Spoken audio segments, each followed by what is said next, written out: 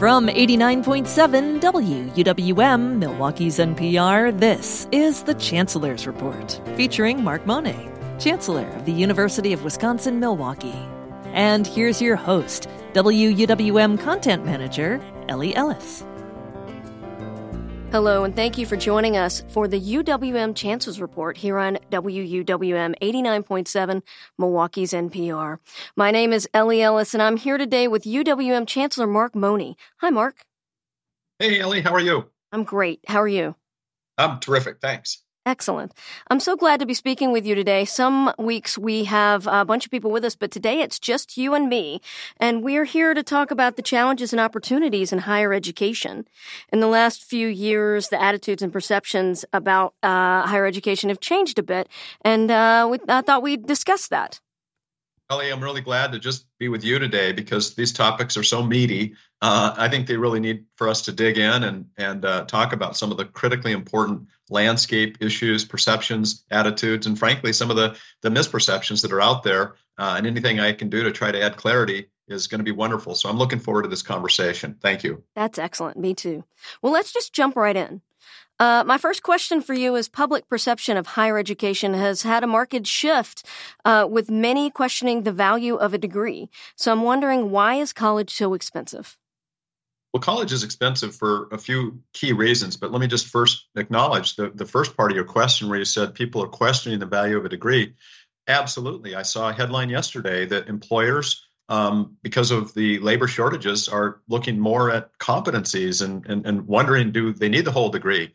So this is increasingly happening. And I think a big part of that also is the cost and ultimately what happens in terms of the returns on that investment or cost that people have to put forward. But the reasons why it's expensive really come down to, number one, disinvestments in public education by state governments. We've seen this in almost every single state across the country over the last several decades. I can tell you that in 1980, the state of Wisconsin funded, in terms of the operating budget, almost half of the UW system campus's budgets. And today that number is closer to 18%. So during the early 2000s, you saw tuition increases to help make up for some of those cuts. And that's pretty much happened across the country. So that's a big driver.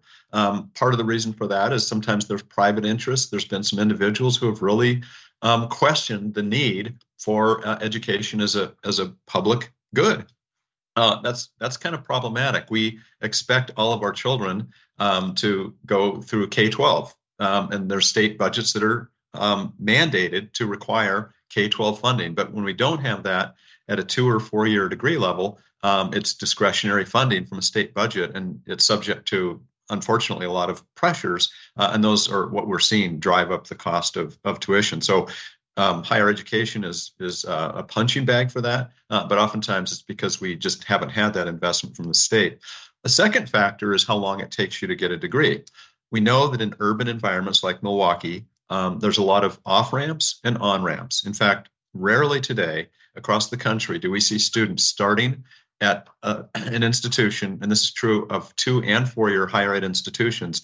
It's very rare to see somebody start and finish 2 or 4 years later from that same institution. Now, that's almost heresy compared to when maybe I was in college or others that was more traditional. But I can tell you that's the case today. A lot of non-traditional students, a lot of first gen, a lot of individuals who are experiencing life. And so that's why UWM has an average undergraduate age of 25.5 or 25.6. So if you think about that, we really have a lot of students who have life on and off ramps. They work, they step out for childbirth or family home repairs or any number of things, job loss, job change, and it just cycles up. So that increases when you have time to degree. That can increase cost. People come back, they change majors, credits don't always transfer from 10, 12 years ago.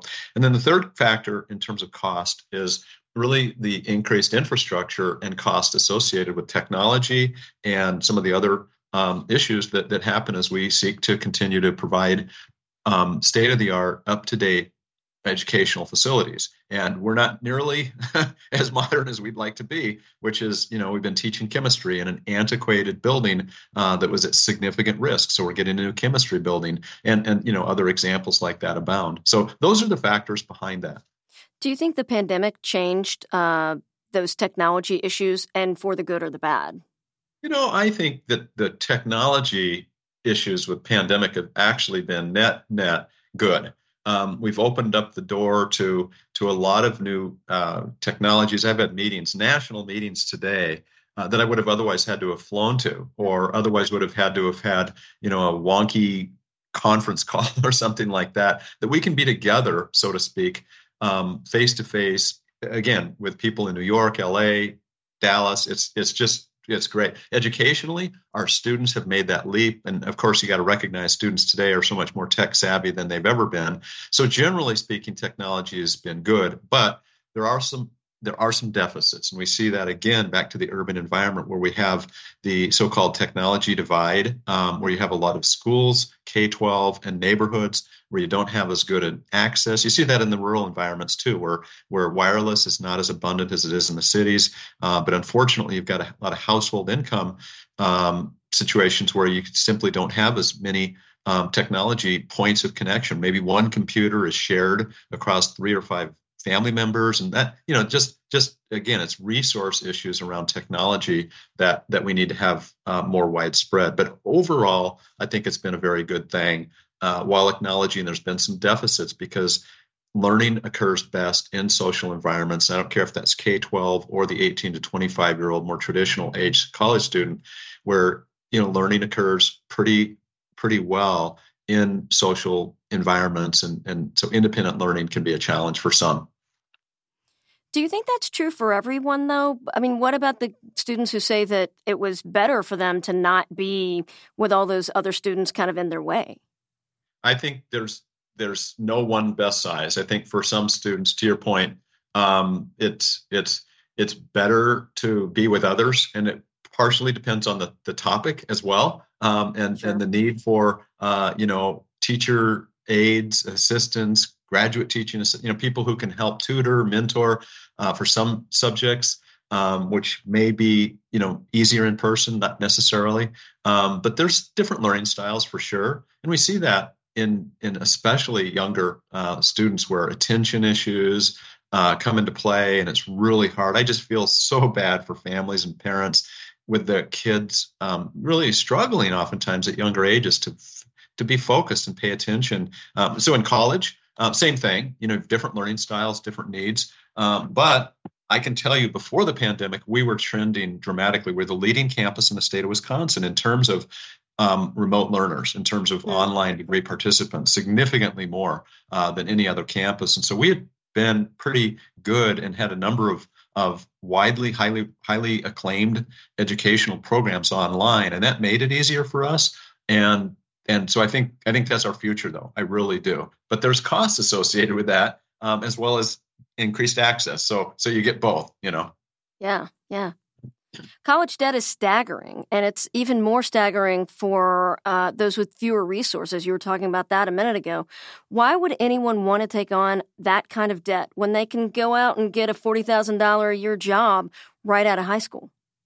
Well, let me first acknowledge that $40,000 coming right out of high school probably sounds pretty good. No debt, and boy, I can, with some of those jobs, get benefits, and that's pretty nice at 19, 20 years old. But I think the reality is, when you want to have a family, when you want to settle down, buy a house, car, and life's things, $40,000 is not going to do a lot for a family. It's not going to do a lot for standard of living. So I think there's a short-term, long-term trade-off. So the answer, on the one hand, is I see that temptation. Why take on debt when I have the bird in the hand? On the other hand, when I look at degrees and education income, and I just look at U.S. Census data, the latest data show, and this is as in the last month, what I can tell you is that lifetime earnings for high school graduates is just a notch over $40,000. And for any average 4-year degree, it's literally twice that. It's $81,000. So multiply that $40,000 over a 30-year career, and you've got a delta or a change of 1.2 million. If you say a 40-year career, it's 1.6 million. So the earnings are significantly different with a degree. Now, if you jack that up to a master's degree, the delta becomes closer to 100,000 for the average master's degree. And that's substantial, again, compared to the $40,000 a year high school graduate. So it's about master's degrees are 98,000 on average. So the economic value of a degree is indisputable. I mean, this is the actual evidence. And so if you take on some debt to get there, well, you have a much greater likelihood of paying that back. And in the big scheme of things, it's an incredible investment to make compared to something that depreciates. If I were to buy a $30,000 car, which depreciates in 5 or 8 years, it's not worth a whole lot. But that investment actually adds value over time on the education front. So I think that's really, really important to think about in terms of why individuals should take that on. And that doesn't begin to speak to the societal value of educated individuals, the role of education in democracy. People vote more, they participate in civic volunteerism, they give more to charities, they pay more taxes, all of those things that are so important. So that's I think the fast, straight up response to why should I go to college? What do you say to a high school student, or let's say their parent or guardians, who say college just isn't the best choice for them? Well, let's talk about the pandemic and who came out of the pandemic with higher employment. It's pretty incredible how many people lost their jobs, but how many hung on to them during the pandemic, and how many today have better jobs. So point number one, much stronger employability. Year round, in and out of good and strong economies. We know that economic cycles occur, recessions come, they go, boom times happen. You have more options with a degree. That's number one. I think that consistency of having choices about employment opportunities is something that a degree gives you. I look at my own experience. I had not planned on going to college. I was a chef and food and beverage director, and I couldn't go any higher in the company that I was working for without a degree. This was in the 1970s. I thought it was kind of crazy. I thought, my goodness, a lot of college students are employed in my hotel or restaurant operations, and I just didn't, see myself having to go down that path. Non-traditional, nobody, first gen, nobody had gone to college in my family. And so that requirement put me into a path that when I got through with my degree, and the employment opportunities that I had were so incredible, it was amazing. Now, I continued with education, but at every stage, more opportunities, more options. So that's what I'd tell parents. And then if you want to talk about what does that translate into in terms of home ownership, which is kind of the American dream. If we want to talk about divorce rates, higher education, less divorce rates, talk about lifelong health, and access to so many things that you have with education. I want to just elaborate, if I can, a little bit, Ellie, on that point. When I think about the realities of life, and I'm going to bring it home in terms of something, I'll give away my punchline and talk about life expectancy. We did a little quick study on 2 zip codes in this area. We looked at 53217 and we looked at 53206. And we looked at the education levels, and we see that in 53206, just a little bit shy of 22% of individuals have a bachelor's degree or higher. In the 53217 zip code, the education is about 76% with a bachelor's or higher. So you're more than 3 times higher education, bachelor's degree in 17 versus 06. The median household income in 53206 is about $22,500, and it's almost $98,000 in the 53217. Poverty rate in 53206 is about 50%, and it's less than 5% in 53217. But here's the zinger, and no surprise, life expectancy is a full 12 years difference in those 2 different zip codes. So does that bring it all home? It really hits me between the eyes about a moral imperative for me to continue to do what I do, which is to try to open the doors to more people having degrees than otherwise exist. I think it's the path to income, stability, home ownership, so many great things. And it's attainable. It is absolutely attainable. And I make a strong case here for education as a public good because of the societal values as well as individual, family, and communities. So there's a part of the population that says things like universities are elitist and they have entrenched liberal biases in order to indoctrinate students toward those liberal biases. What do you say when somebody says that? I hear that, and I have to grit my teeth. You can maybe hear that through the radio here. That I'm just chagrined about that simply because at UWM, and I think frankly at a lot of academic institutions, we're very much teaching critical thinking. We want individuals to take ideas from all different perspectives. Because if at a university we cannot listen to speakers from the right, speakers from the left, and if we can't have students educated to think critically, to dissect arguments, to understand the substantive merits, where can we in society, given how polarized things are?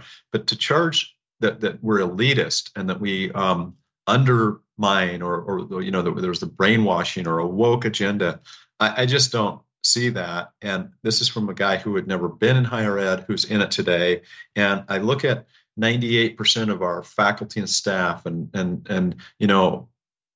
same thing with our students that are just head down, working every day, day in, day out, improving individuals' lives through research, through their teaching and education, through their giving into the community. So many of our students who serve in so many incredible roles in this community as nursing interns, as teachers and artists, and all the different things that are happening in terms of the people who go on to become the historians like John Gerda, who's a graduate, or people who go on to become CEOs. Our alumni become the CEOs of Northwestern Mutual, Harley-Davidson, Rockwell. Go down the line, the Blood Center, Versity. Just go through all these different areas, and you see the contributions and the value, as well as having 205,000 alumni that fill the ranks. So and many of them are let's just say on the right as well as the left. They really are all types of stripes. But I think about on our campus, we've had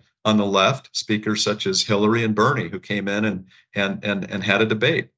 We have Tammy Baldwin, who comes a great supporter of our freshwater school, Congresswoman Gwen Moore. On the right, we've had routinely Ron Johnson, Donald Trump, Milo Yiannopoulos. We have individuals from both sides that are really sharing their perspectives, and students can turn out and evaluate. And so I think it's absolutely critical that we have that type of debate. And the related aspect of that. I'll hold off. I just want to stick with that particular question. Okay. Why do you think higher education's become so political, though? Well, I think that it's the nature of the beast to some extent, because you have, as I mentioned earlier, this concept of discretionary funding, and you have some individuals who have been prominent in terms of funding this movement to take funding away from questioning the value of degrees, and there has become, a microcosm of on our campuses today the way politics have played out. I think you have some individuals who would say, well, let's take any given state. Let's say 30% of the population has a degree, 2-year or 4-year. I've had a legislator say to me, in my county, 30% of the folks have degrees, 70% don't. Why should those 70% subsidize the 30%? Why should they support that? And that's a political issue, because this legislator is a policymaker, and he's basically in charge of a lot of the budgeting decisions that are made that affect public higher education. And my argument or counter to that question is really at the core of this issue in terms of the politics of higher ed, the need for the arguments for and opposed to higher education. Think about the road that you drove on. Think about the building that you're in right now. Think about the car that you're driving if you're in a car. Think about the hospital that you go to, the education that your kids or yourself are a beneficiary of. Think about nurses, accountants, engineers, architects, all these different roles that society needs for us to have those things, for us to have companies that can out innovate others, to be competitive against China, Eastern Europe, and other countries. We need to be leading in research. We need to be, when we think about my mom and dad in a nursing home, or we think about my children in a healthcare environment or education, I want well-educated nurses. I want people who are qualified to be teachers. I want all of those things. And if I don't subsidize that, if the state doesn't support that, then we're a lot worse off as a society. We're absolutely a lot worse off as individuals from an income and quality of life perspective. And frankly, I think about the relationship between democracy and a civil society. Education is a major factor. So those things are all political. These things all fall into those different areas. And I think that's where we have to continue to focus on the not just the facts and figures that I've shared, the life expectancy, the income, but really talk about hearts and minds. It's what kind of society do we want to live in? Do we want to coexist? Do we want to get along? Do we want to have wonderful relations with folks who appreciate and can have civil discourse? Or frankly, do we want to have anarchy? Do we want to have folks who are closed-minded, only listen to others in their own sphere? And I say this with equal fingers pointed at the left and the right. It's not one is better or worse. I think we have to find and expand that middle ground. And that's what I think we can do in education, to bring the political gulfs together, to create civil conversations, to create discourse and engagement in those ways. And that's what we try to model and uphold at UWM, and we'll continue to always do that. First Amendment, yes, but that's just a starting point. It's really the values, it's really the ideals and the aspirations for us to have a better society through free speech, through being really non-political, or let's say bipartisan, as we approach any particular issue. So, it's kind of been the case for a long time that there are high-paid professional athletes out there, and we are in a sports city, and entertainers too. But now we have all these entrepreneurs and social media influencers that get all this acclaim for being on Twitter or being on Instagram or whatever.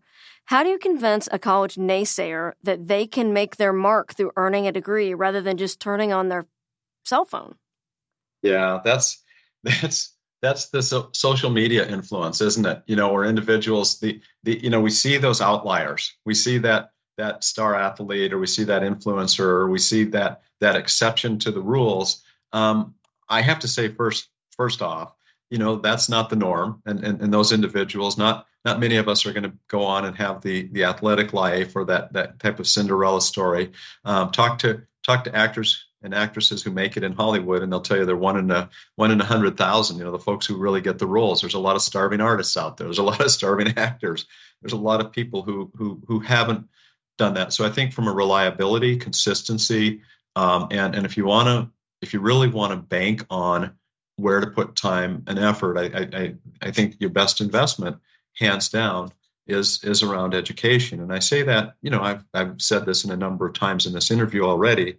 But I think about when you have a degree, let's just talk about research for a moment and think about how individuals can apply, the understanding and knowledge that they've learned to improve healthcare. We have a nurse who went through our innovation and entrepreneurship programs, and she is designing a way to have, instead of in a nursing environment, instead of having 6, 8, 12 different tubes going in and out of an individual, and every time they move, that everything gets all hung up, and somebody wants to go to the bathroom from their hospital bed, and it's just it's a nightmare. So she's designed a mechanism and a way to have these tubes all consolidated in a flexible, adaptable way that nurses can use routinely. And this is going to be this little cool rocket ship of an idea. But here's the intersection of students that are getting nursing degrees, but they're also having practical, research-oriented applications to improving lives. And I can give you dozens and dozens and dozens of examples every year just in nursing and healthcare alone, where our students are making lives better for individuals. But I think about not just what they do for the world, but what happens in their communities, what happens in their homes in terms of all those different areas, the leadership, the skill, the discipline, the ability to think critically, to write, all of that. I mentioned already stronger tax bases, less reliance on government services. Who doesn't want that? What about career aspirations, the doors that are open that we've all seen through individuals having degrees? So I think these are the things that counter the Cinderella stories. They counter those outliers, and they just, like most of us, is the bread and butter. And so I think that's what I would look at. And I guess I'd wrap that question up by saying, tell me something that is more important for yourself as an individual, for families and community prosperity, than how individuals achieve an education and then what their options are in life. So the employment opportunities. So these twin pillars. You've probably heard me say this. I just continue to preach this idea of when we look at Milwaukee and we work with Nancy Hernandez at the Hispanic Collaborative, or individuals, and we look at the Black wellness indicators in our community, and we look at populations that are overemployed at income levels less than $40,000. And we see these swaths, these sectors of individuals in our communities of color where we don't have the education opportunities and the employment opportunities that have really made a big difference for other communities. So that sense of equity lens is so vitally important for us to bring together the differences, the equity approach to make a difference through education and income. We can open those doors. We can do that if we can really get behind this more profoundly as educators and society working together. Excellent.